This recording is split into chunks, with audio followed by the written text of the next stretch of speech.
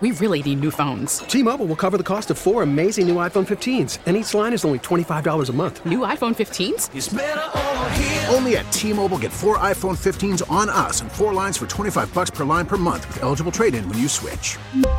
Minimum of 4 lines for $25 per line per month with autopay discount using debit or bank account. $5 more per line without autopay, plus taxes and fees. Phone fee at 24 monthly bill credits for well-qualified customers. Contact us before canceling account to continue bill credits or credit stop and balance on required finance agreement due. $35 per line connection charge applies. See T-Mobile.com. We get it. Attention spans just aren't what they used to be. Heads in social media and eyes on Netflix. But what do people do with their ears?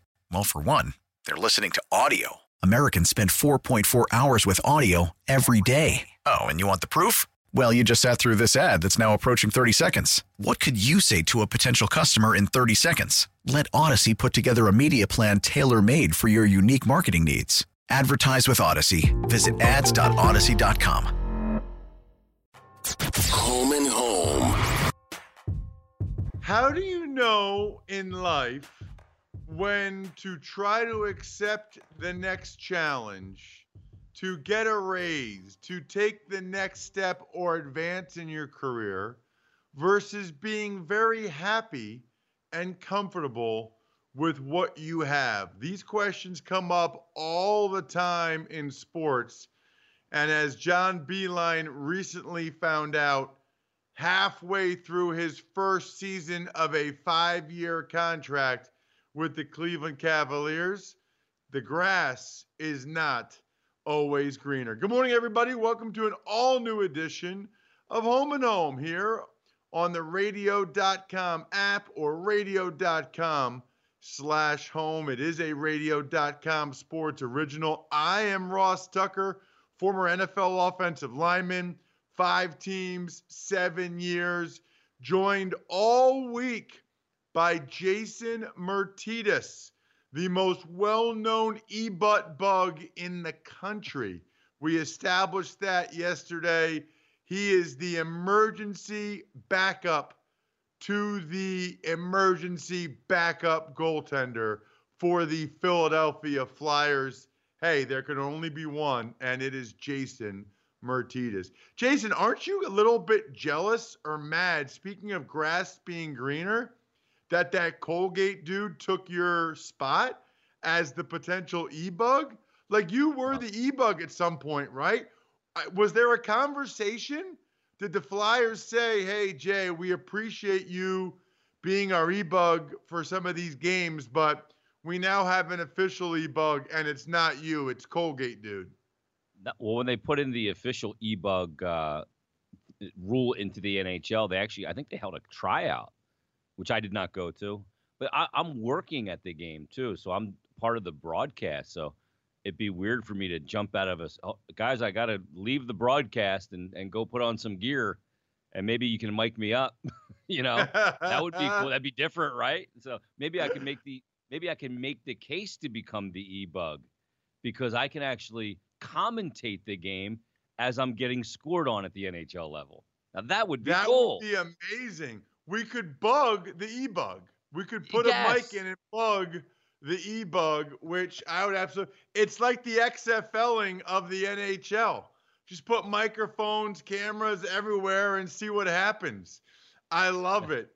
Speaking of loving it, that is not what John Beilein felt when it came to the Cleveland Cavaliers. It's interesting because this story is about a week old at this point, but to me, it's not even really a sports story. I feel like it's something that everybody in their own lives can relate to, which is, how do you know when you got a good thing going and you should just stay there versus trying to take the next step or progress or move up, or however it is that you phrase or look at it? It's not easy. I've been there.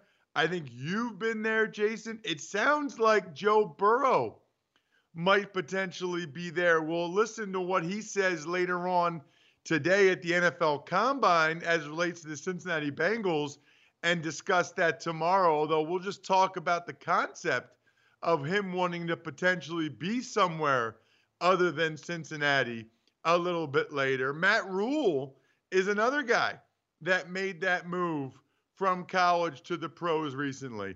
But it clearly was an abject failure for John Beilein with the Cleveland Cavaliers. We'll talk to one of our guys from the Ticket in Detroit and find out why he left Michigan in the first place. And you know, Jay, it's interesting because I think you and I are both assuming that John Beilein really regrets having left Michigan to go to the Cavaliers, but maybe he doesn't. Maybe he's like, dude, I did college for 40 years.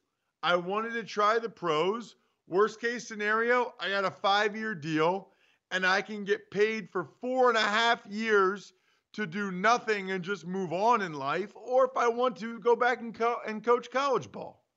Yeah, guys like that aren't going to sit around and just collect the 4.5 years. He's a coach. He wants to coach. But a lot of guys, too, want to check the box. They want to know. They can't move forward in life. They're almost crippled, Ross, if they didn't give it a shot.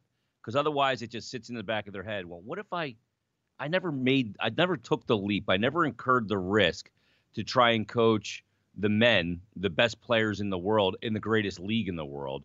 And for some guys, they need to check that box. You see it in all sports. You see Steve Spurrier did it in college football as an older coach. Chip Kelly did it as a younger coach. It didn't work.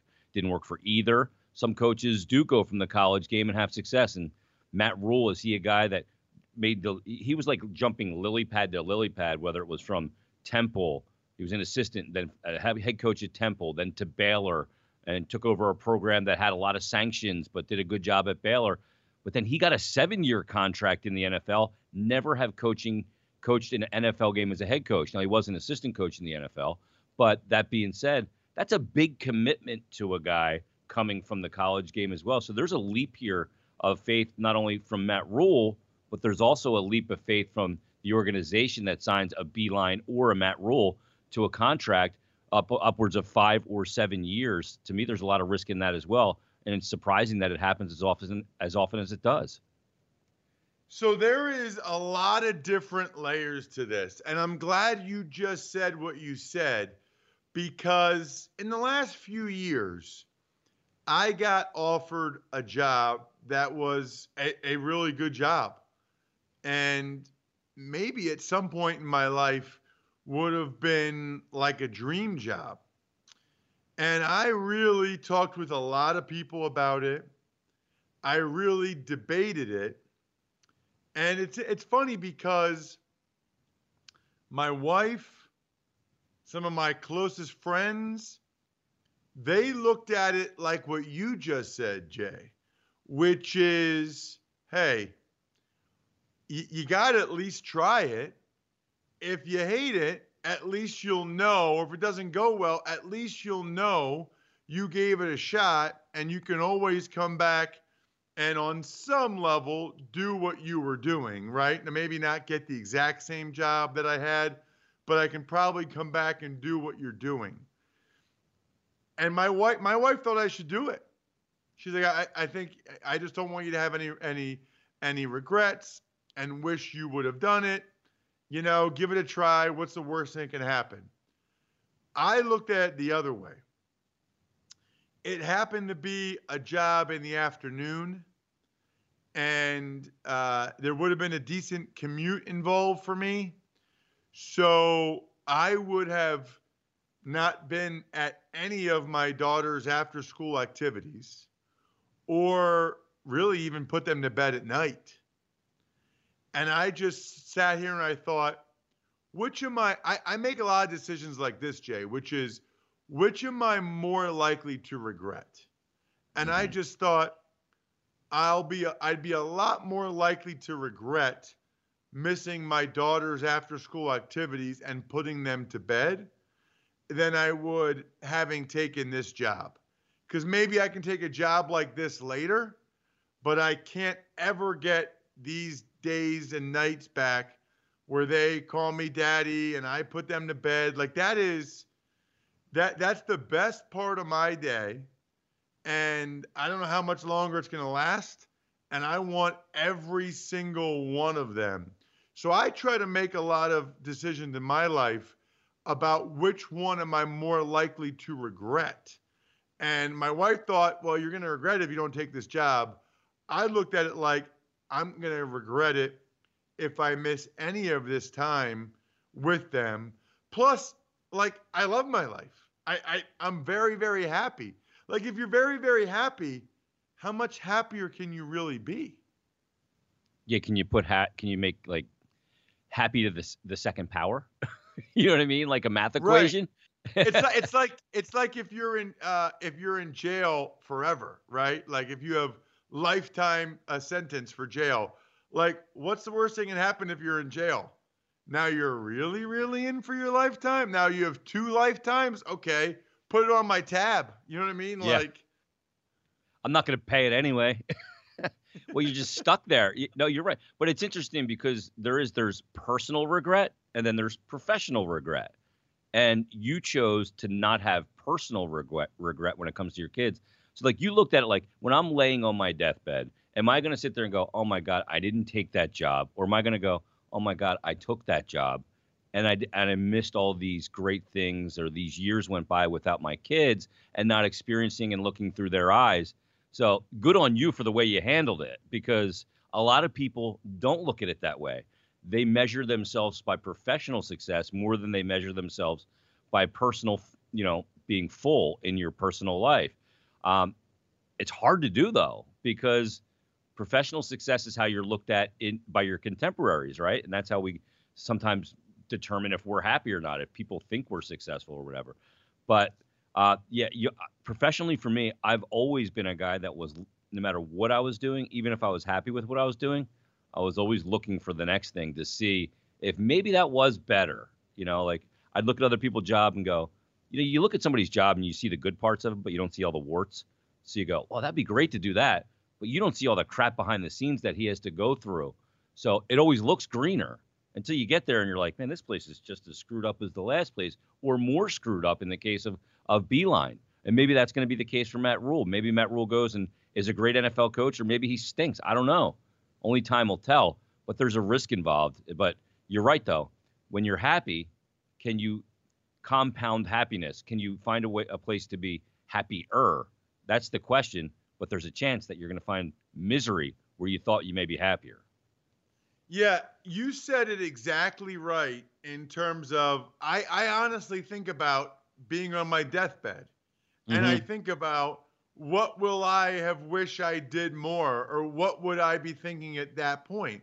Because that's really what matters, right? Like when you have clarity and you think about what's important. You know what I think is interesting? I think our father's generation, you're 47, I'm 40, but I think our father's generation always chose professional success. Like they always chose what was best professionally, probably because in a decent amount of situations, their wife or their spouse wasn't working. And also because back then, especially, that was looked at as doing what was best for your family, right? Like taking a higher paying, more high profile, better job was looked at as being what was better for your family in that instance. I feel like our generation is a little bit more split, and I'm fortunate to be in that position, but can look at it and say, you know what? No, like I'd rather be with my kids. I don't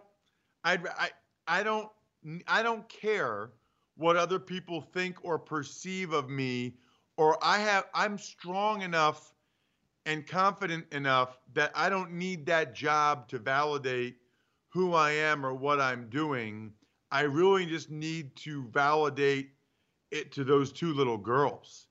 And I feel like that is a decision that our dads would not have been able to make, but that a lot more guys in our generation, it's like this. I'll give you an example, okay? My dad, every Saturday I can remember, Jay. So my dad would travel a lot during the week, whatever. He had a pretty good job. So he'd travel a bunch during the week, didn't see him that much.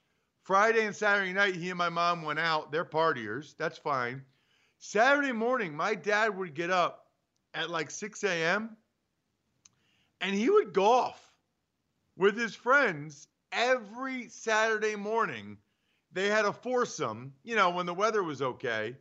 And I would see him at the pool later on, maybe like 2:30, 3 o'clock, like after the round, after the 18th hole, after the whole deal. Like, I just don't feel like many guys in our generation, I can't imagine saying to my wife, like, every Saturday morning at 6 a.m., peace, I'll see you at 3. Like, what? Peace. You've been gone all week. Oh, my God. Like, it is really, really changed. And I think that's a good example of how much things have changed. And I think for the better. Yeah, that's like the Stone Ages now. When you think like that, like, hey, I've been gone all week. I'm the traveling salesman or whatever. But as soon as I get up Saturday morning, I'm going to golf with my buddies because that's what we do as men, right? It has totally changed. You're right. I look at it now, like when I was younger, yeah, I wanted to climb to the top of the mountain and I wanted the biggest, best job you could get, maybe a corner office. Now I don't care. Now it's like I don't need all the money in the world. I don't need the job with the most prestige. To me, it's more about quality of life than quantity of money or accolades or something like that. So that changes. And I think that's changing the world too. Also, I have a spouse that works. She makes money. So it takes a tremendous amount of burden off of me. She carries the health benefits. It's not the man that carries the health benefits. So the constant looking for the grass is greener thing it has changed for me as well. It's kind of like, I just want to find something that fulfills me. I feel happy doing that. I know what I'm doing and I'm good. I don't need to make every nickel on the planet. As long as I can provide for my family, I'm good to go.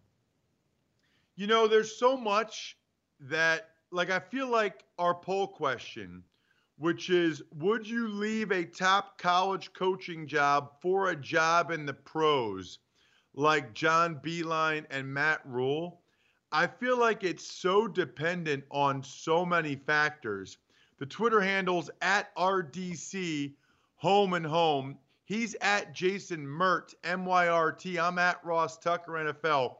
Right now, the responses are yes, 35.1%, no, 34.4%, and it depends on the league, 30.5%. So it is a very tight poll right now. That's and a I'm good going to poll. go back to something it's a great poll. I want to go back to something you said, which is, maybe John Beilein just wanted to try it. I mean, if you look, okay, he coached high school, then community college, then D3, then low D1, then mid-major D1, then West Virginia, then Michigan. I mean, this guy for 30, 40 plus years was working his way up. And I think a couple things. Number one, you probably want to test yourself at the highest level. When you've been in the industry, you're 67 years old, you've been in it since you were 22, right? 45 years. Secondly, and these are the things we don't know, but maybe he just hated recruiting. Maybe he was just sick of recruiting. Maybe he's like, I'm 67 years old.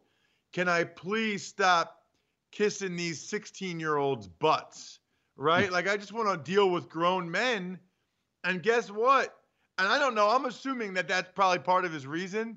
Wow, did that backfire, right? Yeah. Like, in his mind, I imagine he wanted to test himself at the highest level. Probably was a great contract. But also, I bet you he was like, I'm kind of tired of dealing with these 15 and 16-year-olds and their parents and recruiting. I'd rather coach some grown men. And wow, maybe you could argue that they're not really grown men, or maybe that Beilein didn't have a great handle for how to handle them because it backfired on a huge, huge level. Yeah, and that's the thing too, Ross. Like, you look at it and you go, He's going, oh my God, I've been doing this same spiel every year, going into some kid's living room and promising him the sun and the stars. And I'm just tired of doing this. Because if you do anything long enough, you start to go, hey, this really isn't that much fun anymore. Men are conquerors, right? We want to go do something, conquer it, and then go conquer something else and leave what we just conquered in ruins for nobody else to enjoy. I swear that's like our DNA. It's that way, I think, in professional accomplishment. I think it's that way for a lot of men with women, oddly enough. But the part is that he gets to the NBA and he realizes, I got to deal with these men. I don't have the recruiting part of it. I got the 5-star hotels, all the money in the world in the biggest sports league in the world. That's a global phenomena. This has got to be great. And then imagine the moment when he realized, like, oh shit, I made a mistake. Like, that's got to be one of those, an epiphany of like, oh my God, why am I still not sitting at Michigan? I had the cush job. I worked my way all the way up to that, to being in a Big Ten school and a national powerhouse. And I took this risk for what? For this? And I'm an idiot because I took it with a team in Cleveland? Like, what's wrong with me? And you start to question everything about what your decision making. And it was the wrong decision, but there is a way to soften the blow, and that's the bank account. And he can probably go back and coach college basketball, but there's also a thing too, and I don't know if this would affect you, Ross, but it would affect me. I would feel like a little bit of a failure. I'd be like, oh, I went and I flamed out. I flamed out magnificently. Quick, I flamed out. And to me, I would carry that around and be like, I would be embarrassed that I got to that league and I couldn't cut it. I think that was embarrassing for Steve Spurrier when you get there, and you just kind of like, oh my God, I went there and I couldn't do it. They found something I couldn't do, because coaches at that level, before that happens, they sit there and they think they can do anything, and when you find out you can't do something, it's pretty humbling. Yeah, so it's real. I think it depends on where you are on some level too, because for both Beilein and Rhule, okay, let's pretend Rhule, his situation in Carolina goes as bad as it went for Beilein in Cleveland. If you look, best case scenario, you go to the next level, you love it, you're coaching well, you're getting extensions, you're going to playoffs, blah, blah, blah. But let's look at worst case scenario. From a business standpoint, worst case scenario, number one, both these guys know that they took their shot at the pros. They took their shot. Number two, they have a lot of money to fall back on. And number three, what I think is interesting about our poll question is that when you leave a top college job for the pros, even if you flame out in the pros, you can always go back. Like, think about Spurrier. You just said it. He went back to South Carolina and was fine. Chip Kelly, he ended up he's at UCLA right now. So like Beilein and Rhule, and Beilein, maybe he'll have to wait till next year. But with the success he had at West Virginia and Michigan, if he wants to, he's at the top of a lot of open jobs after this season. And the same with Matt Rhule whenever he be done with the NFL. So it's almost like you can have your cake and eat it too. Like you can go back to that level. Maybe not the same exact school, but you can go back to a similar situation. Whereas if you stay at your similar situation, if you stay at your college and things start to struggle, then you're kind of shit out of luck. Well, for Chip Kelly, it's a little different to me. I think he left Oregon, got exposed in the NFL, and is still getting exposed back in the college game at UCLA, because I just think he's a donkey of a coach. But that being said, you're right. Beilein can go back. You're right. Spurrier went back.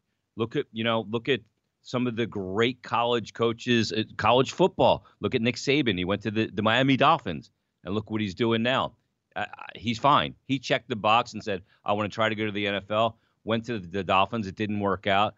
Boom, he's back at Alabama, and he's winning national championships and has one of the elite programs in the country. So there was guys like that, there's very little risk because you're going to get paid from the NFL or the NBA or the pro team, and if you want to go back, every door is open to you. There's teams that would fire their coach to hire Beeline now. There's teams that would have fired their coach to hire Nick Saban if he did it again. There would, Penn State would fire Franklin if all of a sudden Matt Rule became available and could become the Penn State head coach because he's a state college kid. So, there's risk involved, but it's a hard thing to say no to when it comes to coaching in the top league in the world. But it's also a hard thing to say no to because just as human nature, you know this, Ross, in human nature, we're curious people. So we always think that, well, it's got to be better there, right? I'm living this and, I'm a deserving person, but there's got to be something better than this, right? So you got to try it. And sometimes you get there and you go, man, that was an idiotic move to leave position A to try out position B. Maybe it was more money or whatever, but sometimes it's an idiotic move to do it. Well, and it's interesting because I've spoken with both David Shaw and Pat Fitzgerald about this, okay? And Pat Fitzgerald a couple of times.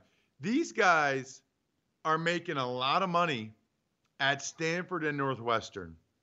They are the kings of their campus, right? Like they run the show there. They're not only head coach, they're the GM and team president, if you will, of their college programs. And they are dealing with some great kids, right? Like the kids that choose to go to Stanford and Northwestern are really bright kids. They love football, but they realize there's more to life than football. They have aspirations other than football. They go there because they want to play in the Big Ten or the Pac-12, but they also want to get that degree. I remember asking Pat Fitzgerald a couple years ago when LaFleur got hired if he was going to interview with the Packers because there were a lot of rumors that he was going to. And he said, no, he's like, how can you be happier than happy? I'm happy. And I can see that, man.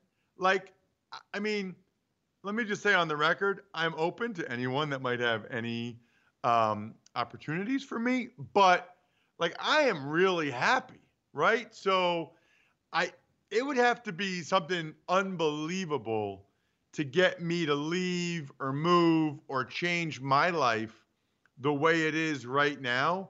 And I think Pat Fitzgerald kind of looks at it that way. And you know what? Beeline probably just reinforces things. Like, do I really want to go and have to worry about salary caps? Do I really want to go and have to worry about this agent or, this guy's mad about playing time and all these guys? Or can I just coach these awesome young men and hopefully have a positive impact on their lives while still making millions of dollars to do it? Now, the flip side would be at Northwestern and Stanford, you're never winning the national championship. You're not.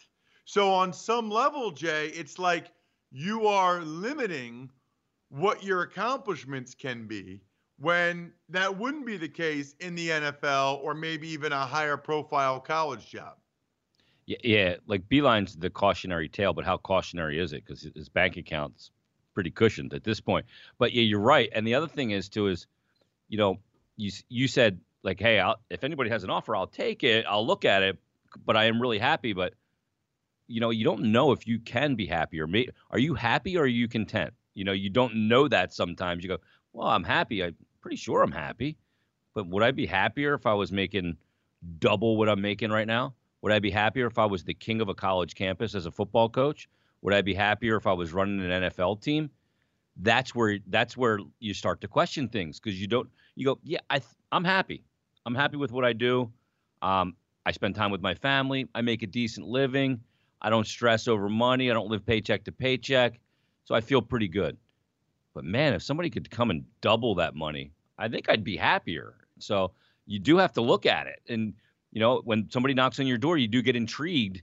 And when they're trying to get you to do a job or take a new job, they're going to sell you the sun and the stars. And then you're really questioning, wow, is it money that's going to make me happy? Is it spending more time with my family that's going to make me happy? Is it not changing? Am I going to regret not going for it professionally? Because what comes with that money, what I could do for my family, both now and in the future, there's so many variables to it. But you're right. Like David Shaw is such a smart guy. I've talked to him before as well at Stanford. And it's like he just seems content because he knows he has smart kids that he can set up for the future. And if the NFL is a part of that, he's great for that part of it. But if the NFL is not a part of that and they want to be an engineer, he's great for that as well. So I think he is like fulfilled with what he's doing, even though he'll never win a national championship. Speaking of Matt Rule, there is some new news as it relates to the Carolina Panthers and their quarterback situation that may or may not affect Joe Burrow as well, and is very interesting, coming on the heels of a letter to season ticket holders from new Panthers owner David Tepper.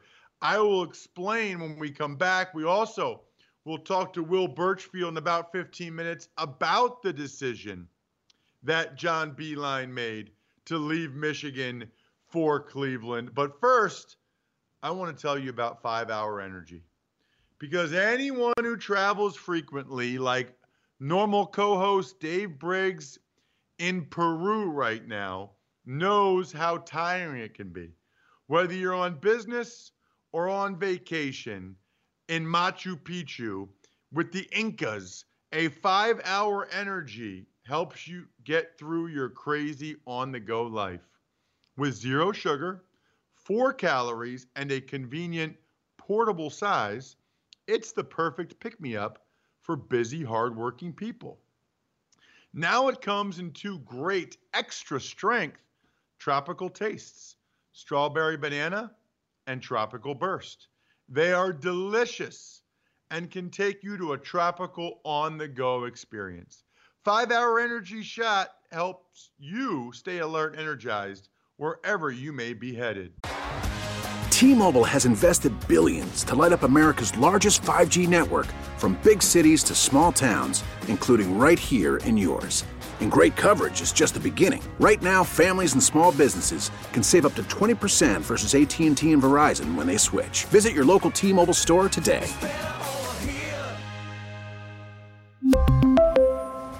Plan savings with 3 lines of T-Mobile Essentials versus comparable available plans. Plan features and taxes and fees may vary. After the end of a good fight, you deserve an ice-cold reward. Modelo is the mark of a fighter. You've earned this rich golden lager with a crisp, refreshing taste. Because you know, the bigger the fight, the better the reward. You put in the hours, the energy, the tough labor. You are a fighter, and Modelo is your reward. Modelo, the mark of a fighter. Drink responsibly. Beer imported by Crown Imports, Chicago, Illinois. So here is the kind of breaking news, Jason, as we welcome you back in here to Home and Home, the radio.com sports original, always available on the radio.com app. Just search home or radio.com/home. We are with you 8:30 to 10:30 a.m. Eastern Time, live video and audio, and always available on demand later on in the day. And we have less than 5 minutes of commercials or downtime per hour. Nobody else is doing that. Why would you listen or watch anyone else? Here is the news from Ian Rappaport that just got tweeted during the show, Jay. A lot can still happen in the coming months. By the way, I'm Ross Tucker. He's Jason Martinez filling in for Dave Briggs. Anyway, it's probably kind of important. Anyway, as of now, the Panthers are moving forward with Cam Newton as their starting quarterback, sources say. While his foot is healing well, it will be several months until it's game ready, a timeline that complicates any potential trade. This, to me, Jason, is really the only way to go, because how do you trade a guy that's not healthy? I don't know what other team is going to say, we want Cam to be our starter, not knowing what his health situation is. And Carolina, by the way, needs a starter. He's not that old yet. I think it makes sense to give him this year with a new coaching staff to see what he can do, because what else are you going to do? You can't trade him. Well, yeah, you cannot trade Cam Newton now because his value is so profoundly affected by two things. One, obviously, the fact that he's not healthy, and nobody's going to give you the proper package with those question marks. But his stock is also down as a quarterback, an elite quarterback in the NFL, because he's so many years now removed from that MVP season where they went to the Super Bowl. And Ross, I have no idea what he is. You know, there's a question in my head: is he just a guy that's not a winner? Is he a guy that's too selfish of a player? There's some baggage there. So they got to put him with this coaching staff and see what they can get from him. And then they got to figure out what they want to do. This is a really important year for Carolina to figure out what they have in Cam Newton, if they can, if they should move forward with him. And if they can't or won't and don't want to, you got to trade him and see what you can get for Cam Newton. No matter what, if you decide to move on from him, you're not going to get the value that you'd hope for, because teams are going to know that you're trying to get rid of him, which lessens the value, and you lose you lose any kind of leverage in any kind of negotiation with a team if they know you have to get rid of him. So it's going to be really interesting because, he comes out of Auburn and he just this elite athlete, and got to a Super Bowl and had a great season that year. But ultimately, Cam Newton's been a bit of a disappointment, you'd have to say. Yeah, and if you think about it, okay, first of all, they only have to pay him $18.6 million this year, and his cap hit is $21 million. That's like half of what guys get now. Yeah. At the top of the market, that's like half of what 18.6. That's probably going to be half of what Dak Prescott gets on an average per year basis. And he's 30 years old. And the trade value is so low right now, I'd rather take him for a spin. I'd rather see what he can do. 30 years old. Now, I got to be honest with you, Jason, I do not envision Cam Newton having a great second act of his career. I just think he's been too beat up. His style of play and the amount of punishment he's taken as the best power and short yardage runner we've ever seen at the quarterback position, I think it's taken its toll on him. And I don't think he's overly effective without having that in his repertoire. So my guess is it's probably one and done in Carolina under Matt Rule for him. But if I'm Matt Rule, I'm not giving him away for peanuts. Not when he costs that little. And who knows, maybe he's fully healthy and maybe he can get back to MVP form. I take him for a spin this year. And if he's great, then maybe you try to do an extension. If he's terrible, well, then guess what? Maybe you have a chance to draft Trevor Lawrence or Justin Fields in 2021. Well, that's part, this is funny how this kind of is coming full circle now with the Beeline conversation. The fact that Matt Rule got a 7-year contract affects his decision on probably how he wants to handle that. If he's in the NFL on a 4-year deal in his first job, he's going, I need Cam Newton. I got to win right away. But because he has a lot of rope here in Carolina, Matt Rule is going to go, okay, let me take Cam for a spin. If it doesn't work and we stink this year, look, they're committed to me long term. I'm good. I'm going to be here for a while. Then I'll try and get Trevor Lawrence. I'll move forward and try and get the guy, and I'll rebuild from there. But in the meantime, I got a 30-year-old quarterback. That's not old. And you're right. He has taken a beating more than any other quarterback in the NFL in the last 5-6 years. I mean, just absolutely crushed, because of the way he plays the game and gets out of the pocket and initiates contact, but also just the hits from a porous offensive line. So you look at it, Ross, and you go, okay, Matt Rule has a little bit of latitude here to move some things around. A lot of times, first-time head coaches, look at the Giants. Ben McAdoo lasted, a year? They're of the mentality of, I better win now or I could be out real quick. Matt Rule and his contract situation allow him to have the latitude to be able to take a look at Cam Newton, see what he can do, see if it's something he can work with and salvage Cam Newton's career for a great second act. And if they can't, they can move on. He's got the best of both worlds and Matt Rule right now. And you're right, you can't trade him away. He has very, very little value. And by the way, the other speculation that's been out there regarding Joe Burrow maybe somehow trying to manufacture his way to getting to Carolina with Joe Brady as coach at LSU. Joe Burrow is talking with the media right now and was asked almost immediately about playing for the Bengals, and his response was he will happily play for the Bengals. So let's take a listen to exactly what Joe Burrow just said when he was asked about it.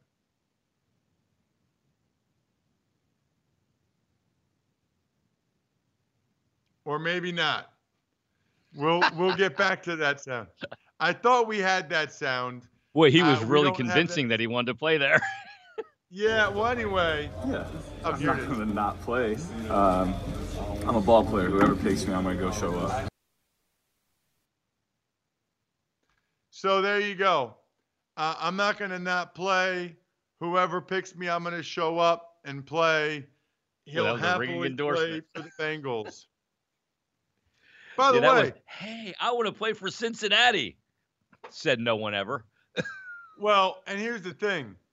That, by the way, is the right answer. And if you don't feel that way, let it be known behind the scenes. Like, let your agents say to them, hey, he really doesn't want to be there. And he's going to make that very clear. If it looks like you're going to draft him, you might want to consider taking Chase Young or trading out of that or doing something else. I don't think it should be Burrow saying that publicly because it's just not a good look for him. It doesn't help him. No, let the agent do the dirty work. Absolutely. But I mean, look, it's Cincinnati's earned the right through sucking to be able to draft Joe Burrow. But if he doesn't want to be there, I mean, boy, the players hold all the cards here. And it's a shame because how's a team supposed to improve when they've earned the right by stinking to get that pick and he's the best quarterback for that team? And just because he doesn't want to play there because they've stunk in the past, it's weird, Ross, to me. I don't like it. I don't like players determining where they go in a draft because it's not how it's supposed to be, but it is the reality of the situation. But if you're Cincinnati, you got to look at it and go, if the guy's going to be here and and sulk around, how good is that for us? And unfortunately, the players have been empowered in pro sports so much that, maybe he doesn't end up there. Maybe his small hands end up in Carolina. We'll see. So it's going to be interesting. We had the whole grass is greener conversation. Evidently, Jason, for Joe Burrow, the grass isn't necessarily greener somewhere other than Cincinnati, or at least he's thought about it enough that he's not going to publicly make it clear that he thinks the grass is greener and wants to be somewhere else, which I'm kind of with him on that because, number one, you can't control it. Number two, Mike Brown and the Bengals are the last franchise I would mess with in that regard because Mike Brown doesn't do logical things. Number three, where would he go or be able to dictate that he goes that's so much better? The Miami Dolphins, the LA Chargers, maybe the Carolina Panthers. I mean, my point is he'd have to really though it would be one of those teams because I don't think the Bengals would move down any more than that. And so are they really that much better than the Bengals? Any of those situations? Well, cities are better. Aren't they? I like Cincinnati, by the way. I think Cincinnati's awesome. You're the one? You're the one that likes Cincinnati? Unfortunately. It's just kind of, it's a city. It's just a city. Where's the teeth? There's no teeth to Cincinnati. What is it known for? It's known for Procter & Gamble. Kroger. Okay. You got to keep digging. That's not selling me, Ross. What was the radio station TV show with Lonnie Anderson? Yeah, WKRP? Yeah. No, WKRP I'm out. Cincinnati. If I'm looking for a new radio gig, I'm not going to WKRP. Yeah, I don't know. I like Cincinnati. I got some buddies that live there, so maybe I've seen parts of it that other people haven't, because I enjoy it quite a bit. So, you know, that was going to be a big storyline, how he handled that. He didn't, though. It still wasn't exactly, to your point, a ringing endorsement. No, it was total just, I'll play, you know, I play, I'm going to play. Can we play the cut again, actually? I want to hear the cut again, because it wasn't exactly long or very memorable, but let's play it again. Here's Joe Burrow. Yeah, I'm not going to not play. I'm a ball player. Whoever picks me, I'm going to go show up. Yeah, whoever takes me, I'm going to go. That was not a ringing endorsement. I mean, if a ringing endorsement I'm a ball player. Whoever takes me, I'm going to go show up. Yeah, that's not a ringing endorsement. If he would have said, "Yeah, I'm going to go to Cincinnati, and you know, I'm going to build this thing up, and we're going to be great, and you know, and give me something," he didn't give you anything. He doesn't want. You can tell he doesn't want to be there, and I get why he doesn't want to be there. It's not a sexy city. If you're in South Beach, now you got something, right? Or even like San Diego or Cincinnati, really sexy? That's kind of like vanilla ice cream. It's not even vanilla bean. It's just like Bobo vanilla ice cream. Like not even Turkey Hill or Briars, you know? I'm with you. I'm also with our next guest. You're Mr. Cincinnati. We talk about the grass is being greener. He's not in Cincinnati. He is in Detroit. His name is Will Birchfield from 97.1 The Ticket in Detroit. Will, it's Ross Tucker, Jason Martinez. Really appreciate the time, man. Yeah, thanks for having me on, guys. Good to be here. All right, so let's start with this, Will. Can you refresh our memories as to why Beilein left Michigan to go to the Cleveland Cavaliers? Was he unhappy at all at Michigan, or was it just all about the chance to be in the NBA? A little bit of both. It wasn't so much unhappiness at Michigan as it was discontent with the college game. I think the amount of time he had to commit to recruiting was beginning to wear on him. How quickly guys would leave after he got them to school would wear on him.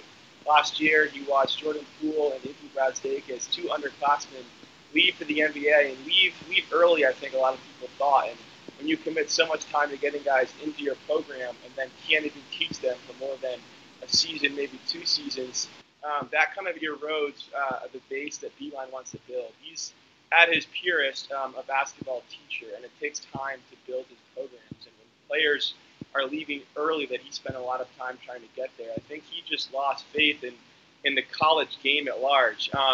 But you're right. The NBA had been a goal of his for a long time, and it was kind of the perfect storm. He was definitely a little bit frustrated with things at Michigan and college basketball. Then the Cavs come calling, make him an offer. He gets a chance to coach a young team, in his mind, the kind of team that he could really mold. And so I think that if Beilein hadn't made that move, regardless of how things went, he'd feel in some ways like his career was incomplete. And so he made that jump because it was a jump that he'd wanted to make his whole career, and things just didn't work out, as you guys saw in Cleveland. Would Michigan have been fine keeping him for many, many, many more years, or was he seeing a writing on the wall that maybe he should look at something different as well because the situation at Michigan wasn't long for him? Yeah, they would have been happy to keep him. Their AD had talks about keeping him there until the day he decided to quit coaching, whether that was 5 years from now, 10 years from now. They wanted him to stay long term. Now, they ended up with what looks like so far a pretty good replacement with Juwan Howard. But Michigan had no designs of seeing Beilein leave. But, again, this was kind of his calling and one way to kind of complete his career, and so he made the jump. We're talking with Will Birchfield from 97.1 The Ticket in Detroit. And we've been talking all day, Will, about sort of the grass is greener.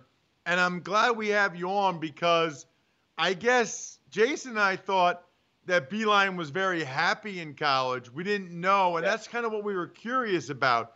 Because I've talked to other college coaches that seem very happy in college, you know, the Jay Wrights of the world, if you will. But so you're telling me Beilein was sort of getting disgusted with it and was almost looking to leave. I guess I wonder if he'll want to come back to the college game somewhere now.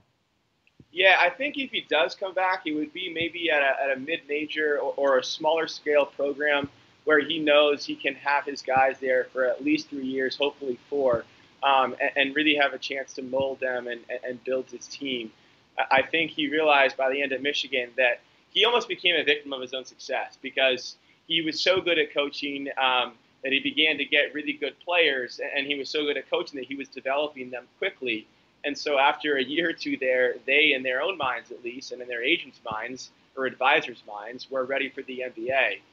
And so by being so successful at Michigan, Beilein, in a lot of ways, maybe unintentionally undermined what he wanted to build. But if he does return, I think it would be somewhere smaller, maybe a mid-major, maybe even a D3 school. But I do think that the D1, the high-level Power 5, Power 6 D1 jobs have lost some of their luster for him. Will, it's interesting to me, too, when you look at Beilein and Harbaugh.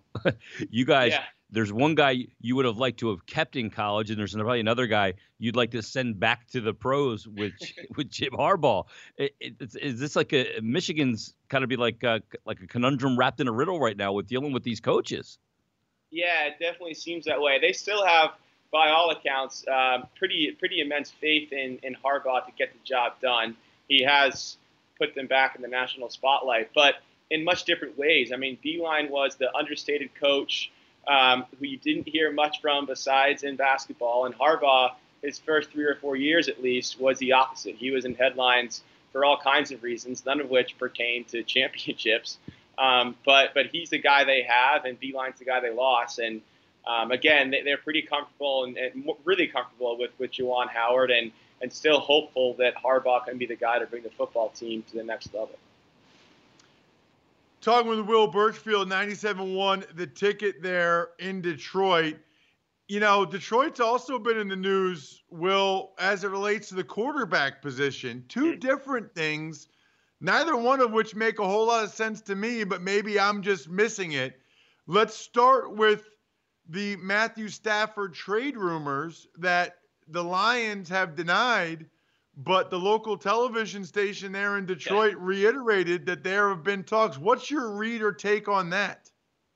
Yeah, my read is that I believe Bob Quinn when he says those reports and those rumors are 100% false. I don't think a trade of Stafford is out of the question maybe a year from now, 2 years from now. This offseason, I'd be flat out stunned to see it happen. They'd end up paying him more to play for another team next year than they would pay him to play for them if they traded him this offseason. And as you guys probably well know, Matt Patricia and Bob Quinn are under a lot of pressure next season to win or at least make legitimate strides forward. And trading Stafford, their franchise quarterback, does not help them get there. No matter who you would replace him with, it does not help them get there. And so I think and believe Quinn when he says he's committed to Stafford for at least this season. Now, next season, let's see. And I don't think that committing to Stafford outrules the possibility of them drafting Tua. I do think that they could draft Tua at 3 and groom him for a year under Stafford, then try and trade Stafford next year when the cap hit would be less. But for now, he's here, and I think he'll be their quarterback on week 1 of the 2020 season. It's crazy. All right, so that was going to be go ahead, Jason. Sorry, Ross. It's crazy to me, Ross, that franchise quarterbacks that got paid like franchise quarterbacks are getting traded around the NFL, or there's conversation about them getting. When's the last time we had that? Yeah, I don't know. Yeah, it seems like it's been a while, which is why. Sorry, Will. I was going to say, you really think because they're the odds-on favorite along with the Dolphins to draft Tua.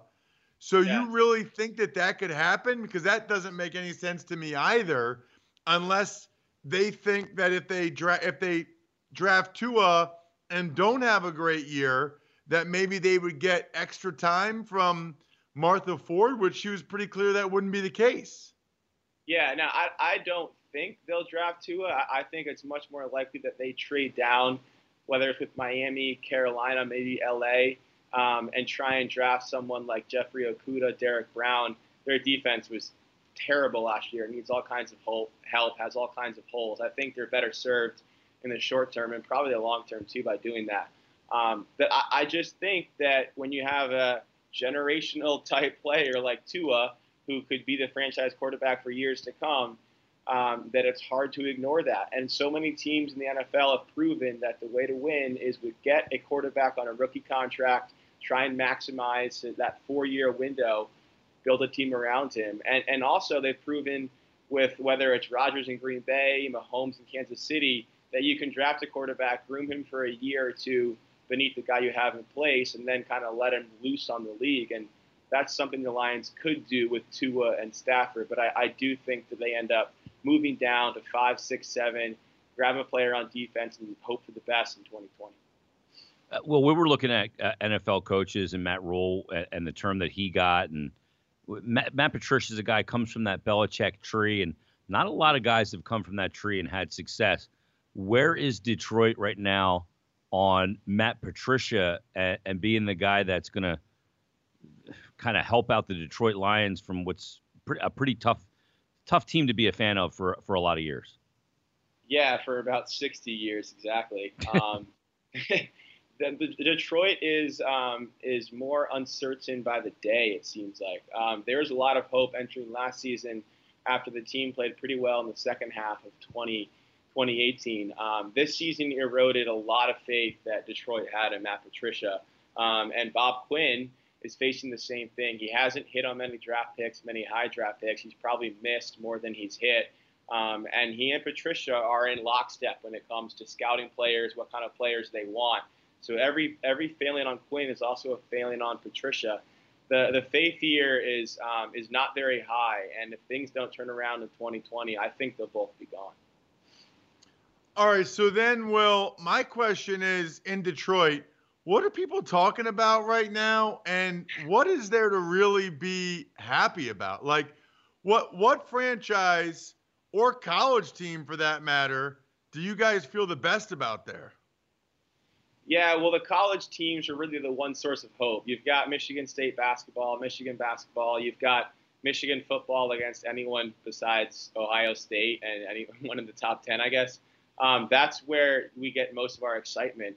The hope for the pro franchises lies in the future of the Tigers, of the Red Wings. The Pistons don't have much of a plan yet, and the Lions haven't ever had a plan, it seems like.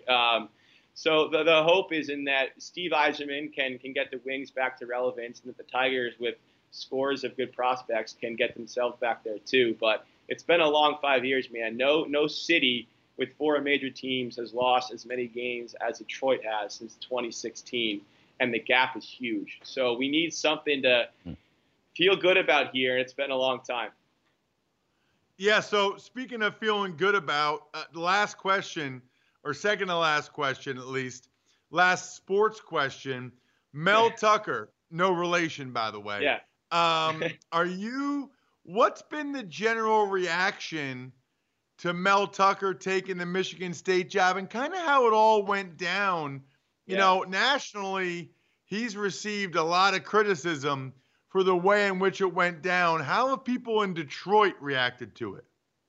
The reaction here has been pretty positive. I think once Michigan State fans got beyond the fact that they missed out on Luke Fickell, who was obviously their number one candidate, once they got past that, they embraced Mel Tucker pretty quickly. It's interesting, though. Like you said, he had made it pretty clear he was committed to Colorado, and then he pulled a 180 about a week later, maybe even 3 or 4 days later. He doesn't have much of a head coaching track record. He's got one season. He went 5-7, so he has a lot to prove. But Michigan State, for the first time in a while, has some wind back in its sails, a young coach who's got energy, who's ready and willing to do the grind of recruiting that Mark D'Antonio had kind of lost some excitement for. So the reaction's been pretty positive, and people feel pretty good about where the Spartans are moving forward with Mel Tucker. Last question. It is Fat Tuesday. So, by the way, I got to tell you something. I don't even know what that is. We'll talk about it later in the show. I don't even know what Fat Tuesday is. I know it's like a food thing. I really don't know what it is. But I'm supposed to ask you what food Detroit is known for. What food is Detroit known for? Yeah, we've got our Coney dogs, a hot dog smothered in chili sauce and cheese and mustard onions. That's pretty tough to beat. Detroit Hold style on a second. There's Coney dogs everywhere. Who said that's a Detroit thing? Yeah, we like to claim ownership here of Coney dogs. So, listen, our sports teams are having a tough time. Just give us Coney dogs, man. Let us have the Coney dogs. We'll take those proudly. And Detroit-style pizza is pretty good as well. But I think the one thing that stands out is the Coney dogs. And we're taking those, man, whether you want us to or not. Okay, so first of all, there's actually a Coney Island where they have Coney dogs. So and it's not in Detroit. It's not in Detroit. Secondly, you know what I think of Detroit-style pizza? I have no idea what the hell you're talking. Are you talking about Little Caesars? What is Detroit-style pizza? So it's a deeper dish, a thicker crust. You got to come and try it, man. You come to Detroit, give me a call. I'll take you out wherever you want to go. We'll get Coney dogs and we'll get Detroit-style pizza, and you'll be impressed by both. I guarantee it. Got it. All right. Hey, Will, really appreciate the time. Thank you so much for coming on the show. All right. We'll see you guys soon. Make sure you check him out on radio.com app. Will Birchfield, 97-1, the ticket in Detroit. That was interesting. I don't think they're trading Stafford, and I don't think they're taking Tua either. I think, if anything, they're putting feelers out like they might draft Tua just so that somebody comes up and tries to trade to get him. I think Detroit's in a great spot with the Chargers or Dolphins. I don't think the Panthers trading up to get Tua at 3. It's silly season, so there's a lot of misinformation out there, Ross. Here's the thing, and he mentioned it. Will mentioned it. If both Matt Patricia and the GM are on the hot seat, they're not going to get the opportunity to start over with a new quarterback. So I just don't think they're going to get the latitude. And it's funny because everybody that leaves Belichick does not have success. Isn't it amazing that as great of a coach as he is and the job that he does and putting his coordinators in a position to have success as coordinators, but when they get a head job, very few have any success. And Matt Patricia is now going to be another one with Charlie Weiss or whoever. You can go back years. But Detroit just, it's amazing that they just can never get it right. How long it's got to be dreadful being a Detroit fan. And then you got to live in Detroit and realize that our food that we're famous for is actually a Coney, which is not even in Detroit. Like, what's going on there? Dude, you can't do that, dude. You can't say that you're known for Coney dogs in Detroit. Like, they're literally called Coney dogs. The hell are you talking about? I mean, I'm not okay with that. We'll have to come back because we got a very important Ask Reddit question. I think I'm going to turn some people off, but we'll find out anyway. Then we're going to get into the Bills. And now that Joe Burrow kind of says he wants to be a Bengal, what does former Bengal and Cincinnati resident Solomon Wilcots think of that? We are rolling on a Tuesday edition of Home and Home, the radio.com sports original. Hi, everyone. This is Dave Briggs. Thanks for listening to the Home and Home podcast. Remember, you can watch or listen live every day from 8:30 to 10:30 a.m. exclusively on the radio.com app or at radio.com/home.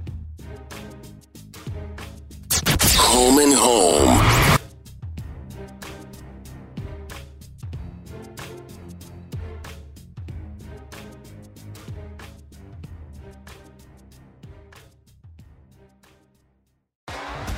T-Mobile has invested billions to light up America's largest 5G network, from big cities to small towns, including right here in yours. And great coverage is just the beginning. Right now, families and small businesses can save up to 20% versus AT&T and Verizon when they switch. Visit your local T-Mobile store today.